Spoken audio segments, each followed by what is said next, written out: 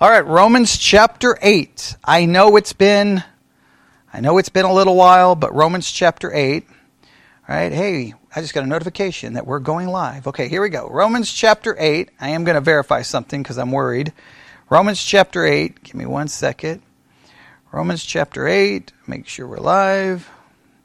Romans chapter 8. Maybe. Here we go. All right. There we go. All right.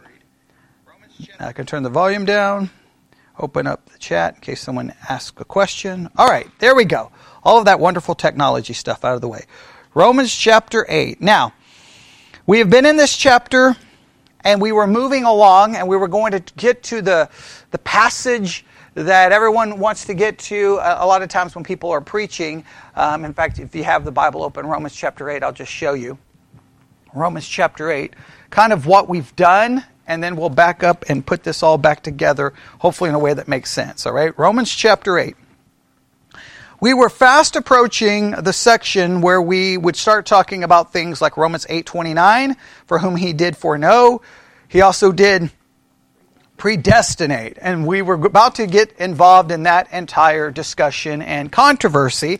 And I was thinking about how we're going to approach that controversy because, you know, no matter who listens, there's going to be 50% of the people are going to disagree with whatever we say in regards to the subject.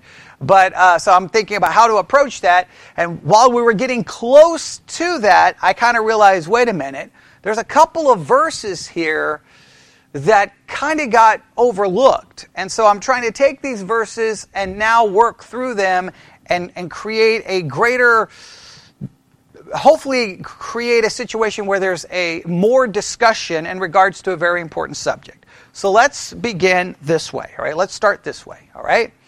The topic at hand, the question at hand, is what is a Christian view on suffering? What is the Christian understanding on suffering? Please note, I'm being very specific. What is the Christian? Now, probably, sadly, I probably shouldn't even have done that in the title. I should throw out which word? Christian. And the reason why is there a agreed upon view about anything within Christianity?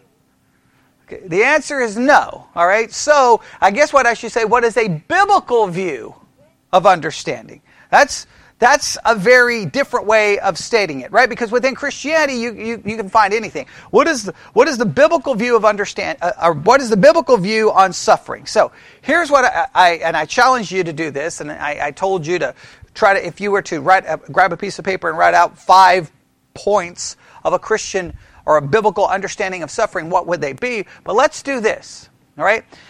Let's start it this way this morning. We can all agree that suffering is a reality. Everybody should say, amen. No, whether you're a Christian or non-Christian, suffering is going to be a part of the human experience. Agreed? So everyone suffers, and even though everyone suffers, everyone suffers, and every individual has some kind of philosophy or understanding about suffering. You watch any movie, you watch any television show, usually somewhere in that story, someone's going to suffer something, correct? And you're going to have one character talking to another character, and they're going to say something about suffering, how this person should deal with it, and maybe even the movie itself will throw out some philosophical understanding of the concept of suffering. We all understand that, yes? Now, if we were to break down the basic views of suffering, what would be the basic schools of thought when it comes to suffering? What would be some of the basic schools of thought that have tried to offer their explanation to suffering throughout human history? What would be some of the basic schools of thought on suffering?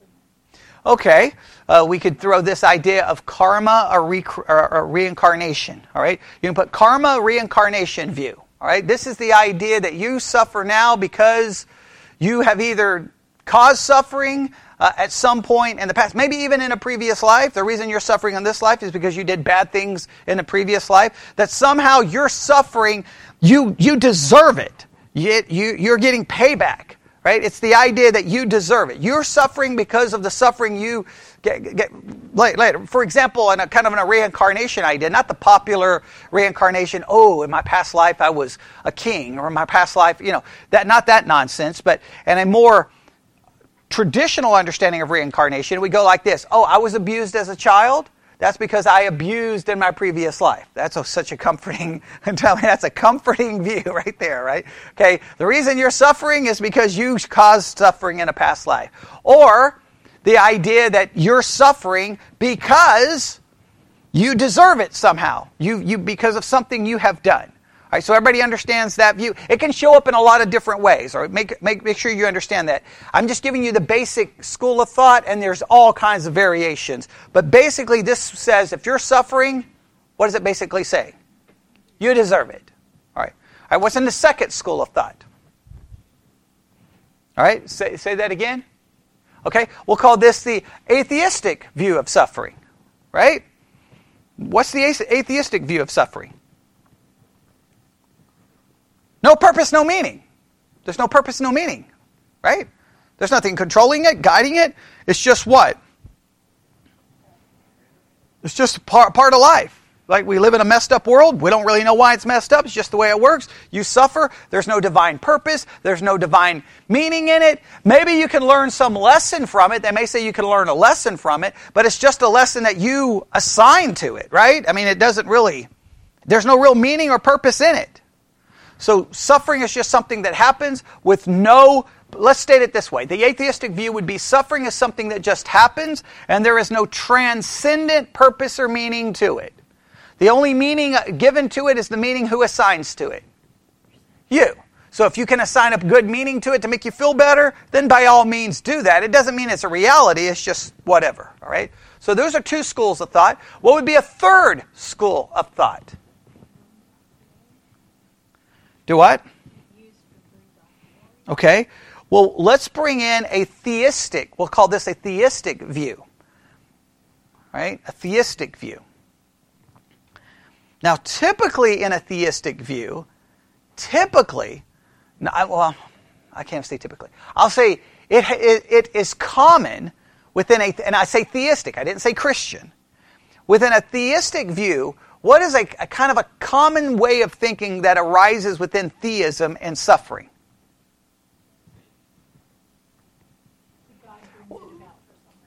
Okay. I don't think that's the common view within theism. We have a very important book in the Bible, written probably somewhere around the time of Abraham.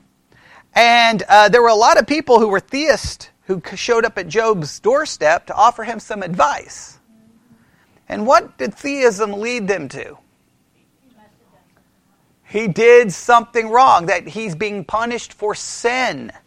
Well, I think what's very common with the theistic view is you're suffering because God is angry with you. Think about it. Within theism, if your crops aren't growing, why?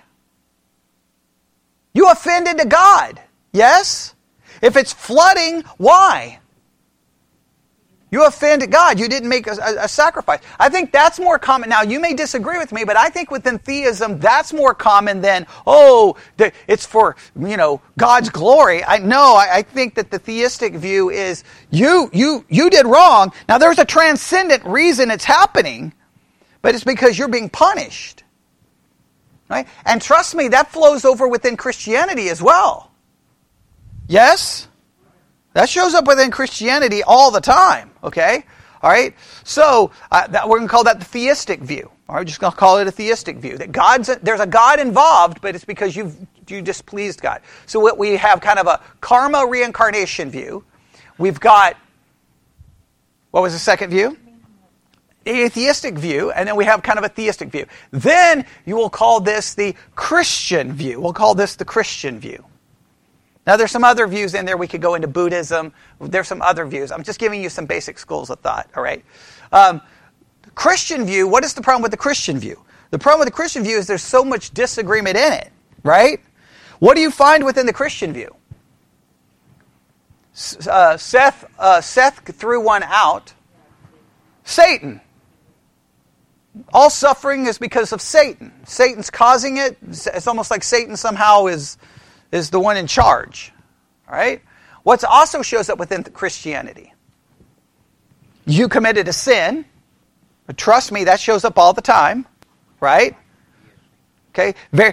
In other words, what influences Christianity is the theistic view. It still influences Christianity. Right? Then you can ultimately get to what hopefully is a more biblical understanding of it. I'm not going to articulate that right now. I just want you to see there's all these different schools of thought. And when people suffer, and when you suffer, and what's probably one of the biggest things that influences how you view suffering? What do you think is the biggest indicator in how you view suffering? Nope. Are you the one suffering or is someone else suffering?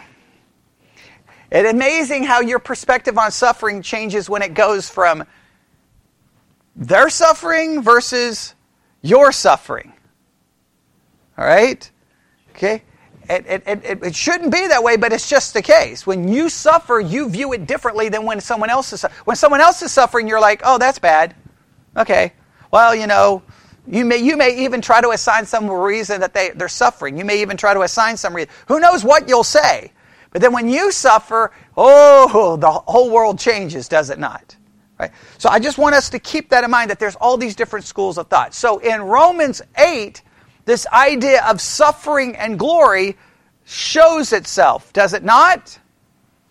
Yes, and we looked at the little literary device where you bracket something with the idea of suffering and glory, right? And we talked about the different ways people groan and the groanings that occur because we live in a fallen world. Remember all of that? All right, well, what we want to look at, though, is we want to look at Romans chapter 8, verses 18 to 21. All right, Romans chapter 8, verses 18 to 21. I've done a Bible study exercise on this. We've already done one sermon on this, and now we're going to try to go through this relatively quick and try to make this, hopefully, make as much sense as possible. All right, here we go. Romans chapter 8, verse 18. For I reckon that the suffering of this present time are not worthy to be compared with the glory which shall be revealed in us. For the earnest expectation of the creature waiteth for the manifestation of the sons of God. For the creature was made subject to vanity, not willing, but by reason of him who hath subjected the same in hope. Because the creature itself also shall be delivered from the bondage of the corruption into the glorious liberty of the children of God. Right now, the issue with these verses is that one, part of them form the bracket for that part that comes in the middle. All right, we talked about that. So that's one problem. They just kind of serve as a bracket, so that leads people to do what to them? Kind of just overlook them. All right? Second problem with these verses, they're kind of really wordy and written in a way that you may not catch. Well, there's a lot going on here. So I decided to go back to them, and really try to take them apart. Really try to take them apart, and I did so in a Bible study exercise to get everyone to participate and everyone to jump in. And then I did one sermon on this, so now we're going to take it apart and see where we can go. All right? So first we have verse 18. All right? Romans 8:18. Now, if we're doing an outline, you should already have the outline because I gave you the outline. But what do you have in verse 18? What did we call this in our outline? All right. Okay, present suffering and future glory. Okay, look at Romans 8:18. For I reckon that the suffering of this present time are not worthy to be compared with the glory which shall be revealed in us. All right? Please note, we have present suffering, future glory. Now, we talked about the fact that glory and suffering are intermingled, but for this section, I want you to see, this deals with the idea of present suffering and future glory. Present suffering and future glory. Does everyone see that? All right. Now, I'm not going to go through and work through the whole outline. We're just going to take it apart piece by piece. So what do we need to understand from verse 18? We need to understand that the present suffering, the suffering that we currently endure, right, is not worthy to be compared with the glory which shall be revealed in us. Simply put, what is that verse trying to demonstrate to you and to me?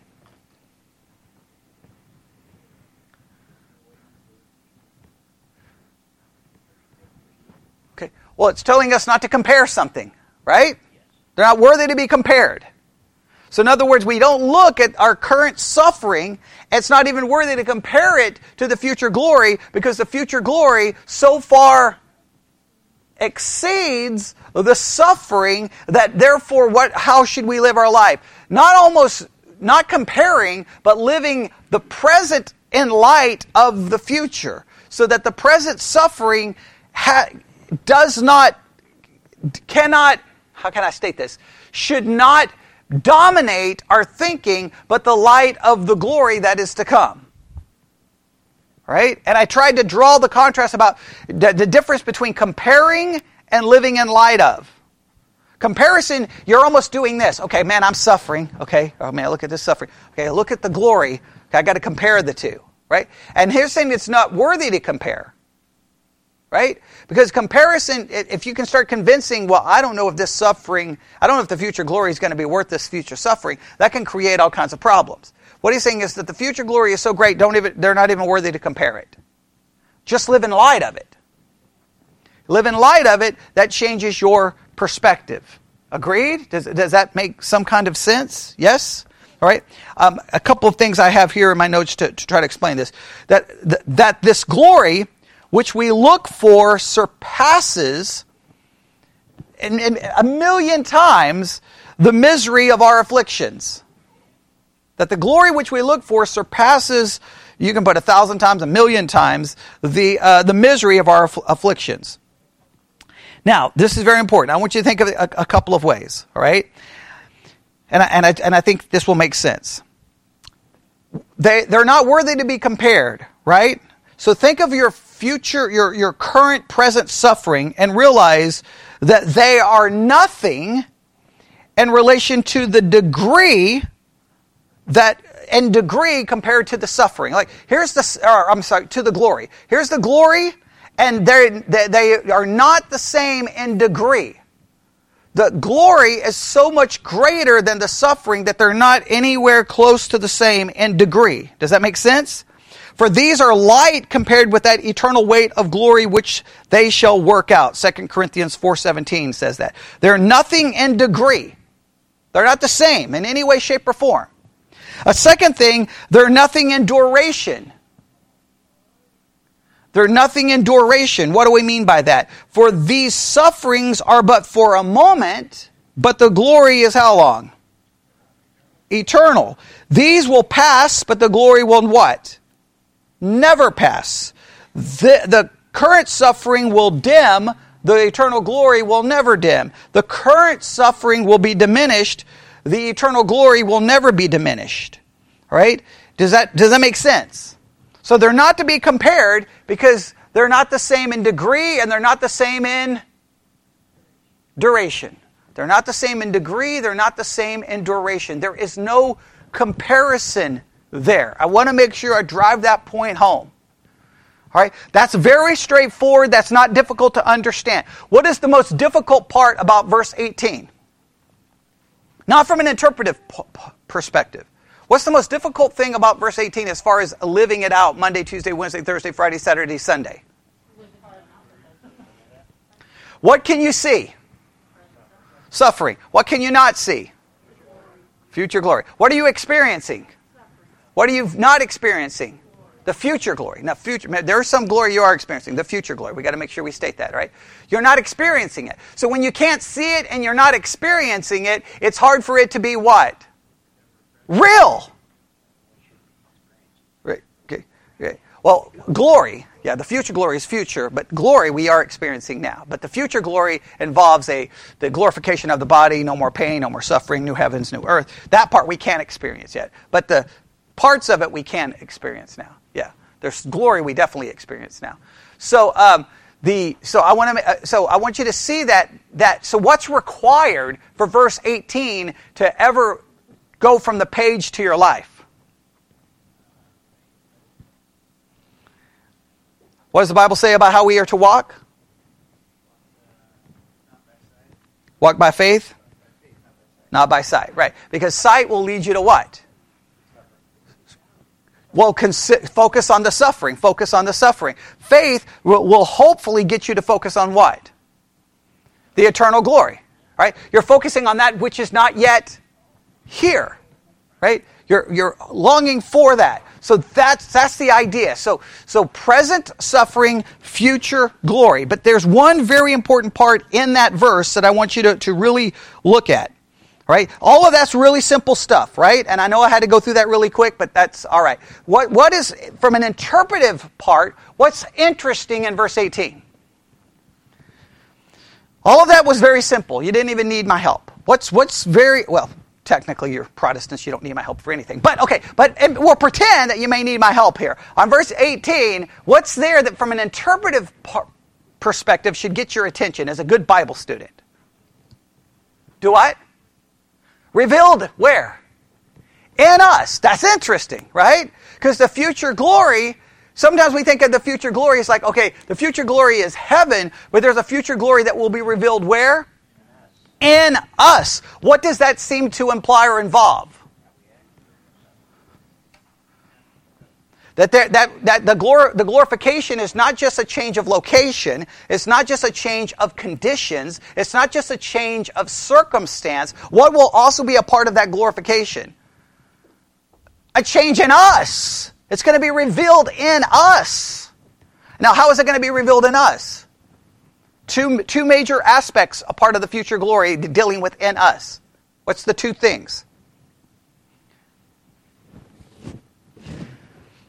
This is like glorification 101. Two aspects. It's going to be revealed in us. In what two ways is it going to be revealed in us? A new body, which means no more pain, suffering, or death. Right? And then secondly, no more sin. No more sin. All right. So there's two aspects that's going to be revealed in us. It's interesting that Paul, he's talking about the future glory, but he wants us to understand it's going to be revealed in us, which seems to be something critical to this whole section. All right, everybody got that? All right, very good. All right, now verse 19. Oh man, we got to hurry. Verse 19, I got to finish it this time. Now, for the earnest expectation, so we have the present suffering, future glory. Everybody got that? Now, verse 19, for the earnest expectation of the creature waiteth for the manifestation of the sons of God. How do we title this for our outline?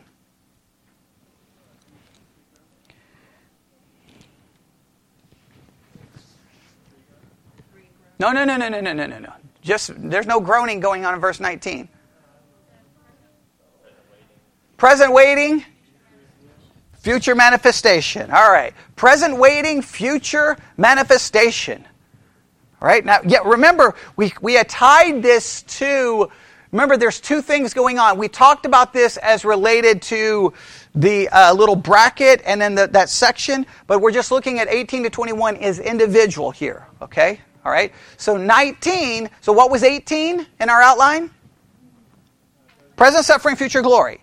Verse 19 in our outline is present waiting, future revealing, or future manifestation. Now, just keep that in mind. Keep that in mind. All right. Now, how does the text describe the present waiting?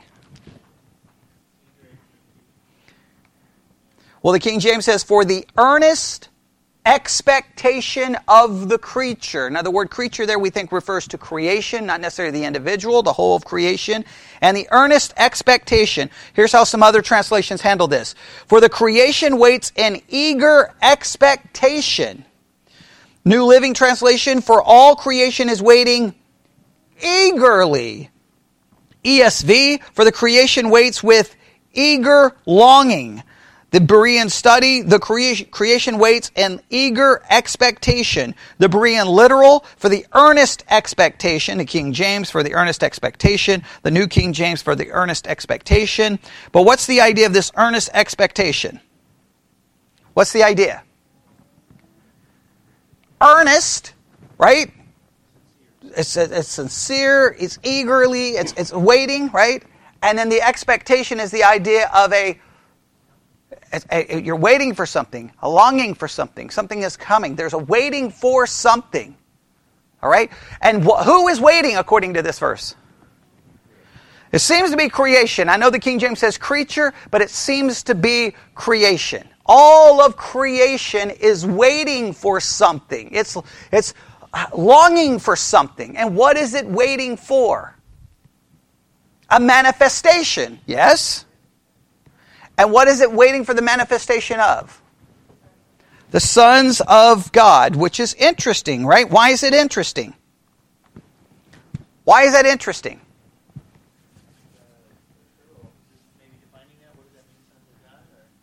Now, what's interesting about it is, remember the end of verse 18. Remember, I spent all that time at the end of verse 18 saying, what's going to happen in verse 18? Where is it going to be revealed?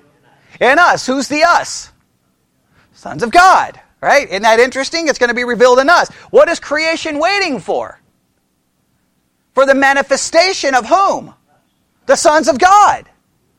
The sons of God. So what is that? It's interesting. So creation waits for what? The glorification of the sons of God, because it seems that the creation cannot experience the glorification until the sons of God are revealed. If you go through Revelation, where do you get the new heavens and the new earth?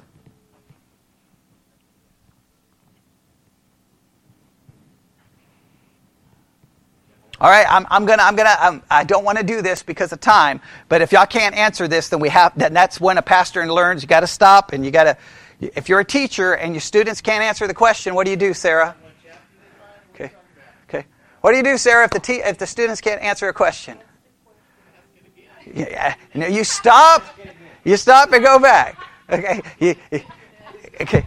No, you don't ask again. You stop and say, we're going to go back and study it again. Okay. That's when this is from a teacher perspective. This is what happens when a student can't answer the question. They are asking you for something. They're asking for you to teach it to them again. They're pleading with you. They're begging. They're like, oh, please teach me again. Please. I can't answer that question. Please repeat yourself 50 more times. They're begging you. Okay. All right, now look at the chronology there. That's what I want you to see.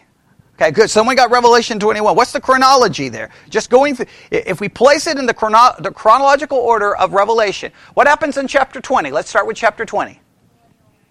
Oh, thank you. Okay, now that's making an interpretation, but okay. So, so we won't do that. Okay, what happens at the beginning of Revelation 20? Okay, good. This is open book for everyone. Your Bibles are able to be used. All right, Satan is bound for how long? 1,000 years, okay? Then at the end of the 1,000 years, what occurs? He's let loose. Boom. Then what happens? Okay, we have war, right? Then what happens? Okay, we have the destruction of everything. Agreed? Then you have the great white throne, right? What's done at the great white throne? Final judgment, right? Final judgment. Then what occurs? Then the new heaven and the new earth. Right? So everything else has to transpire before you get to the new heavens and the new earth, right? You already have judgment. You already have to have all of that done. You've even had, if you believe in a literal 1,000 years, you got a literal 1,000 years. All of that has to occur before you get to the new heaven and the new earth. So what has to happen? Think of it this way. If the final judgment is over, then what has clearly been revealed by that time? Who are the sons of God? Yes? All right. Now, so creation waits. So I just find it interesting that 18 says it's going to be revealed where? In us. And then it's not until it's revealed in us, until it's manifested in us, that creation, that's what creation is waiting for. Creation is waiting for that. Because creation is going to do what? What's creation going to continue to experience? Suffering. Pain, famine, disease, earthquake, war, suffering. That's why after this section, we have the three groanings, right? Do we not have the three groanings in the next section? Yes? Okay. But it's going to continue to do that until when? Until we are revealed. Does that make sense? All right. So what's number one in our outline? Verse 18. How did we present suffering and future glory? Where's that glory going to be revealed? In us. Verse 19, present waiting and future revelation. Who is presently waiting? All of creation. What is it waiting for? The future manifestation of the sons of God. Now that leads us to verse 20. I'm going as fast as I can. I'm going as fast as I can. All right, here we go. Verse 20. All right? And what's the most important lesson? What's the most important lesson you should write in your notes? When pastor asks a question and I can't answer it, I am begging him to teach me again. All right? Okay. No, that's just you're telling me, hey, preach the sermon again next week. That's what you're asking, okay? All right? Now, the people online may be like, no, don't preach it again next week, but if you can't answer, you're asking, all right? Verse 20. So what do we do at verse 20?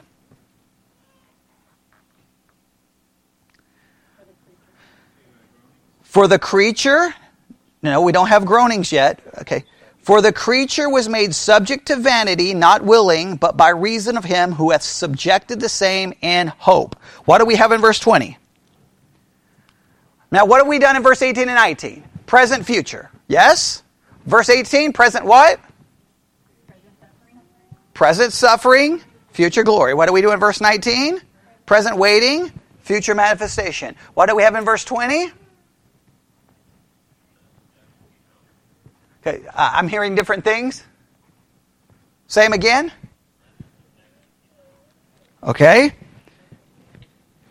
All right. Present vanity or futility and future hope. Present vanity and future hope. Now, already from these three verses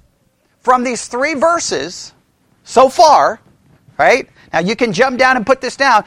From these three verses so far, what would you be able to say is a key element in the Christian or biblical understanding of suffering?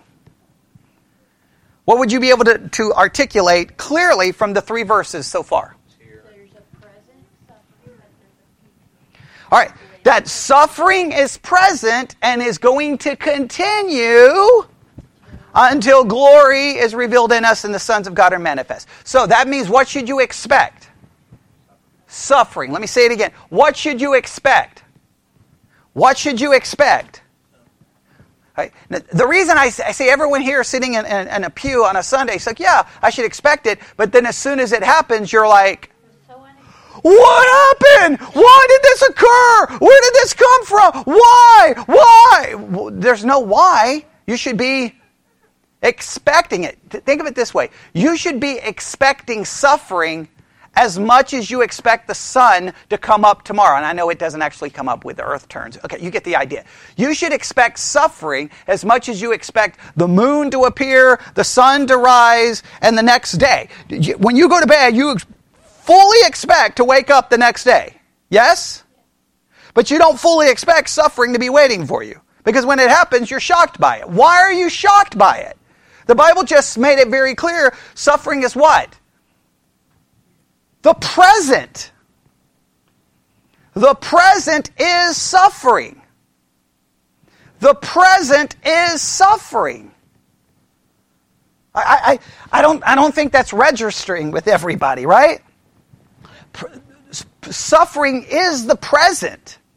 I know that doesn't sound like a Christian. That sounds very, almost like a negative approach, but the Bible screams that suffering is the present. It is expected. And why is it expected? Now, Christians have an understanding for why. Because of the fall. Right? Sin exists. The world is under the curse of sin. And what does sin bring? Death. Or suffering. Get that? So the Christian view is it's expected. It's expected.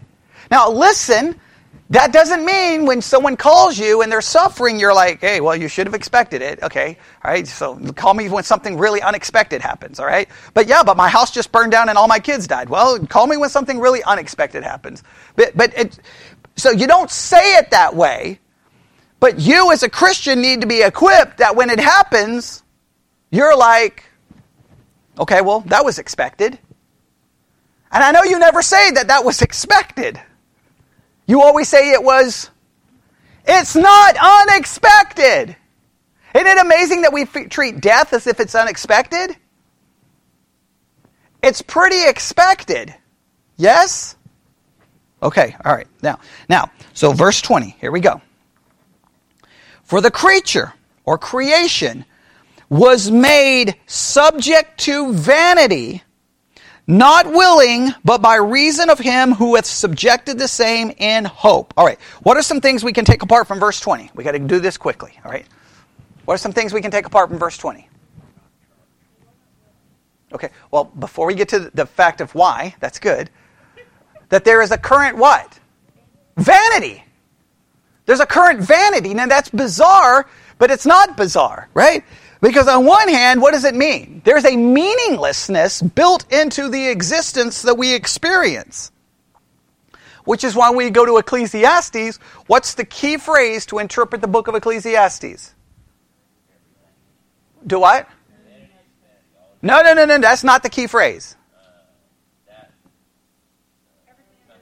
Under the sun. 3 words. Under the sun, under the sun, under the sun. Why? Because under the sun means when you're looking which way?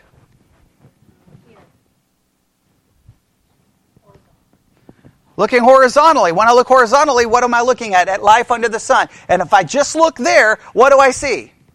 Vanity, vanity, vanity, vanity, meaningless, meaningless, meaningless, meaningless. If I want to destroy the concept of meaninglessness, where must I look?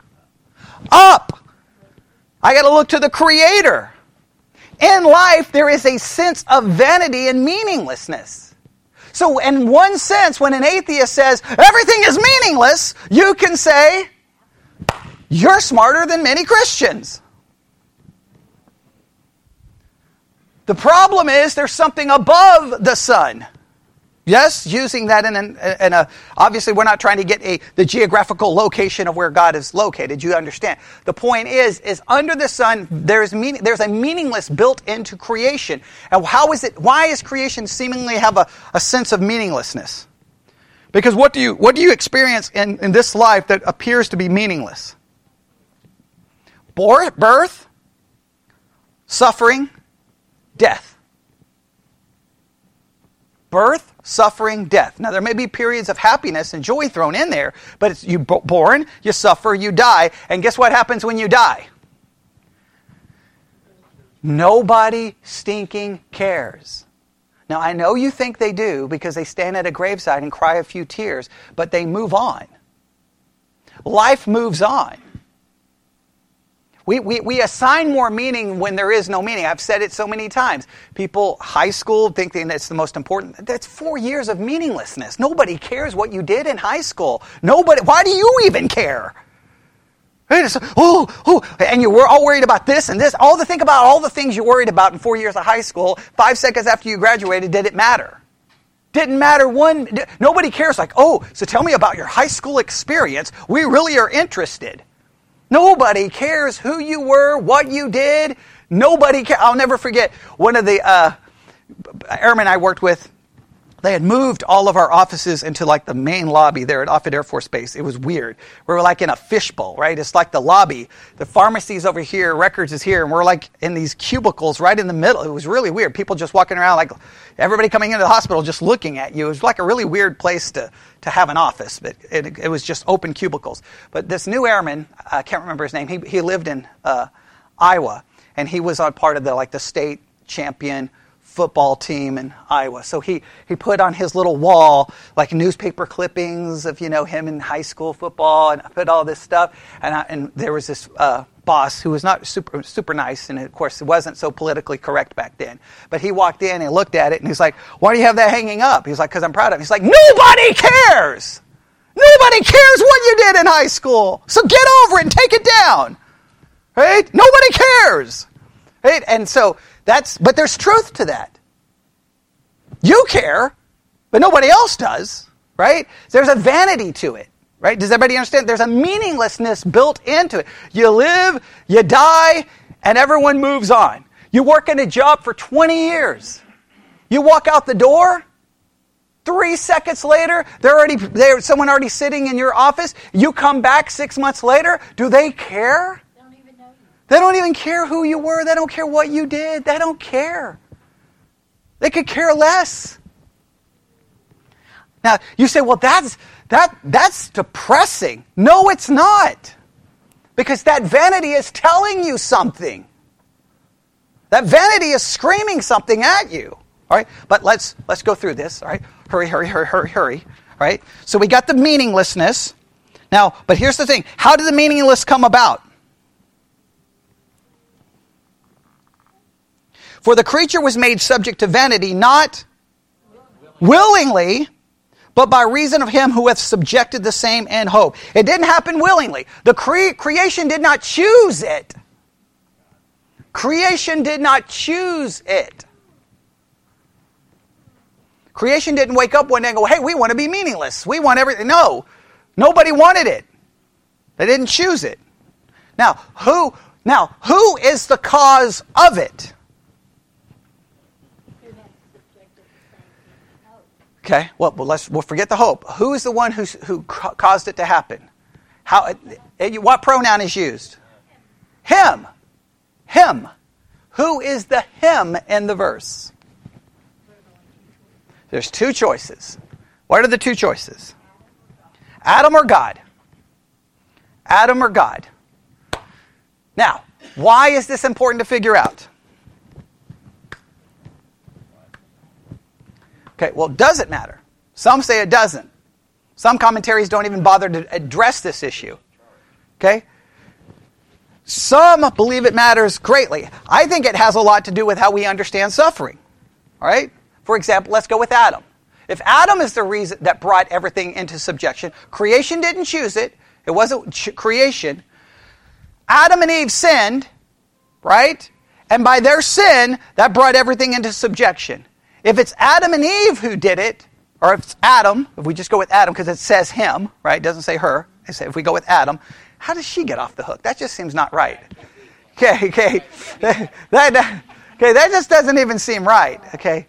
That does not seem right. Okay, that should say her. Okay, all right, that's a whole different subject. But him, her, what is a pronoun in 2021? Okay, all right, we won't even go there. Okay, so, but if it's Adam, what does that mean? What does it mean? In regards to suffering. So Adam brought suffering in, and now we're all subjected to vanity because of what Adam did. So, is there a purpose to it? The purpose would be like, I'm suffering because Adam messed up. Yeah. Well, isn't he Okay. part of creation? Oh, he's part of creation. If the creation is subject to this, but he's the one that brought it in, if you're saying he did. Right. Yeah, I'm just going with this idea. I know, Yeah. but I'm going with that same idea. If you're going with that idea. Then creation subjected itself to creation in a way, a roundabout way. Unless you're separating Adam from creation, which would be, okay, there's some problems. I see that's a good way of trying to argue the possible problems. But what are the ramifications? I think the ramifications, it makes suffering seem like it's just like Adam messed up and I'm suffering because Adam. Now, you could argue Adam and Eve sinned and brought sin into the world, and there's no question about it. We all sin in Adam. We all die because of Adam. There is some truth to that, but it destroys really a transcendent meaning. It just means like Adam messed up and we're suffering. Now, if we flip it and we put the him referring to whom? God, that changes everything.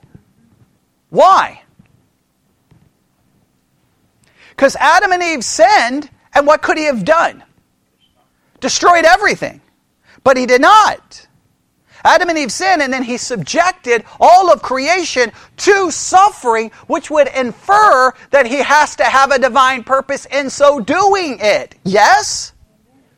Because we don't believe God acts arbitrarily with no purpose or mind or reason, yes? So if the divine being, God, subjected all of creation to vanity, then there has to be a divine purpose in it. That changes your entire view of suffering. Now, some people don't like that. Why would some people not like that, him being God? Putting the blame on God. We don't like that.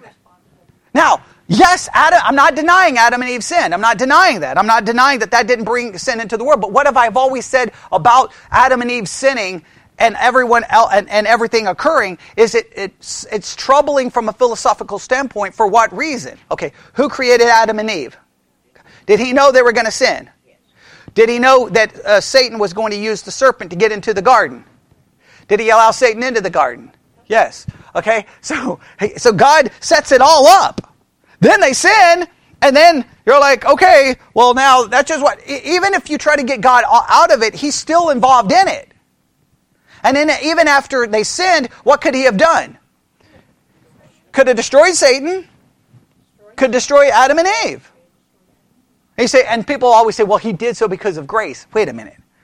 So it was a gracious act to preserve Adam and Eve, knowing that was going to bring forth humanity, that for thousands and thousands of years there would be murder, starvation, and rape, and killing. That, I don't know if that's, like, it's hard for me to wrap my mind around that being a gracious act. The most gracious thing would have been to stop it right then and there.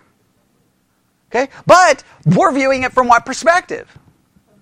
From a human perspective, right? So there is vanity, and God subjected all of us to that vanity. Now, what are some reasons why that has been offered in church history? I got to go through these quickly. I don't have any time to articulate these. Are you ready? Okay, here we go. I'm going to give you 4. You can probably come up with 5. Right? Number 1, the present vanity should create a longing for heaven or eternity.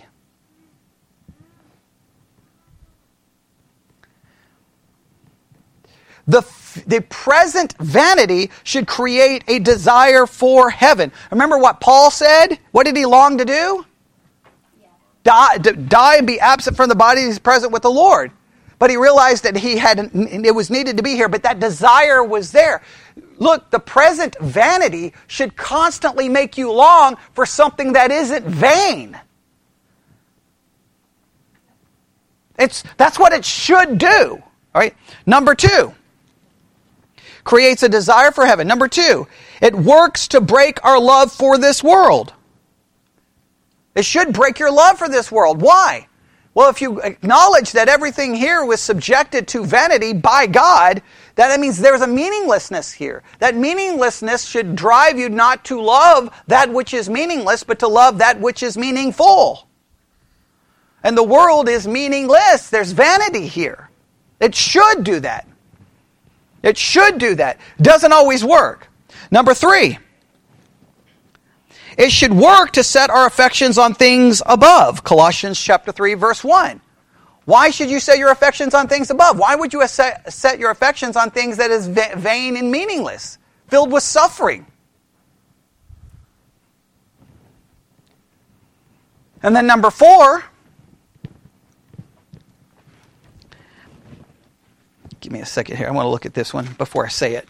I don't know if I may want to change this one. I don't have time to go through this passage here. Let me look here. I'll throw this one in there. For ministry. What does that mean? Okay, well, when you become a Christian and you understand that you're currently in the midst of present suffering, but there's a future glory, right? There's a present vanity, but there's a future hope. When you are filled with that kind of knowledge of the future and the eternal, that should motivate you to minister to those who are suffering the trappings of the vanity, of the present suffering. And so I put down the story of the Good Samaritan. He went to minister to someone who was suffering the present because of the future hope and the future glory. The future hope and the future glory should fill you with such a future and eternal perspective that you want to minister to those trapped within the temporal. It should motivate that. Does that make sense? All right, now go back to Romans 8. Now, church history, they give a lot more reasons. They kind of break them down a little more, and I've got some of the early church fathers trying to explain all of this, but we don't have time to get into all of that. So let's go through this. Everybody ready? All right. If you can review and summarize, then we'll be done. All right. If you can't, that means you're asking me to teach you again. All right. So here we go. Romans 8, verse 18. For I reckon that the suffering of this present time are not worthy to be compared with the glory which shall be revealed in us. How did we summarize verse 18 in our outline? Present suffering Future glory. Where is that glory going to be revealed? In us. Verse 19. For the earnest expectation of the creature waiteth for the manifestation of the sons of God. How did we summarize verse 19 in our outline? Present waiting. Future manifestation. What is the present waiting? Creation is waiting for what? For the manifestation of the sons of God, for us. Verse 20. For the creature was made subject to vanity, not willingly, but by reason of him who hath subjected the same in hope. All right. What do we get from that? Present vanity, future hope. He subjected it by reason of him who hath subjected the same in hope. We are subjected to it, but in hope. There is a hope that is connected. And then, verse 21, because the creature itself also shall be delivered from the bondage of corruption and to the glorious liberty of the children of God. How could we put verse 21 down in our outline? Present bondage, future liberty, or future deliverance. All right? Presently, we're in bondage of the corruption. Are we not in bondage to that corruption? I know Christianity teaches that, no, when you become Christian, you're set free. I'm not set free from the bondage of this corruption, am I? Does my body get sick and die? Do I suffer? Do I continue to sin? Then I'm in bondage. Stop saying that you're free. It's just nonsense. I'm free which way? Positionally, not practically. But what am I hoping for? A future deliverance. All right? And then, to show you that current bondage of corruption, what does he do in verse 22 and following? The groaning. The present groaning. Yes? He talks of the present groaning. That groaning is occurring. Right now, we live in an experience where we suffer, there is pain, and there is groaning. Now, our job is to see all of this from a divine perspective. The divine perspective is God subjected all of this to that suffering and to that meaninglessness. Yes, Adam and Eve sinned, which brought it about, but it was God who ultimately subjected to it. So that means I must see all suffering somehow playing a part in God's divine eternal purpose. And that divine eternal purpose can be summarized in what words? What is the answer to this question? What is God's ultimate divine purpose? His glory. His glory. His glory. All right, there you have it. We'll have to stop right there. All right, did we make it through it? Is that helpful? Do you now understand maybe things in that verse you never paid attention to? You see why who that him is in verse 20, is it verse 20, is so important? That changes everything. You get that wrong, your whole view of suffering is completely radically different. You ask how many it would be interesting how many Christians you could ask who the him is there and how many would say it was Adam. I don't think it's Adam. Personally. Because Adam could not have, what's one thing Adam could not have done that verse said happened? Could not subjected us in hope. Very good. That's the key interpretive feature there. He couldn't have subjected us in hope. God is the one who subjected us in hope. Why? Because he knew that the present suffering was ultimately going to give away to a future glory that would be manifested in the children of God whom he would save. All right, let's pray. Lord God, we come before you this morning. Very important study.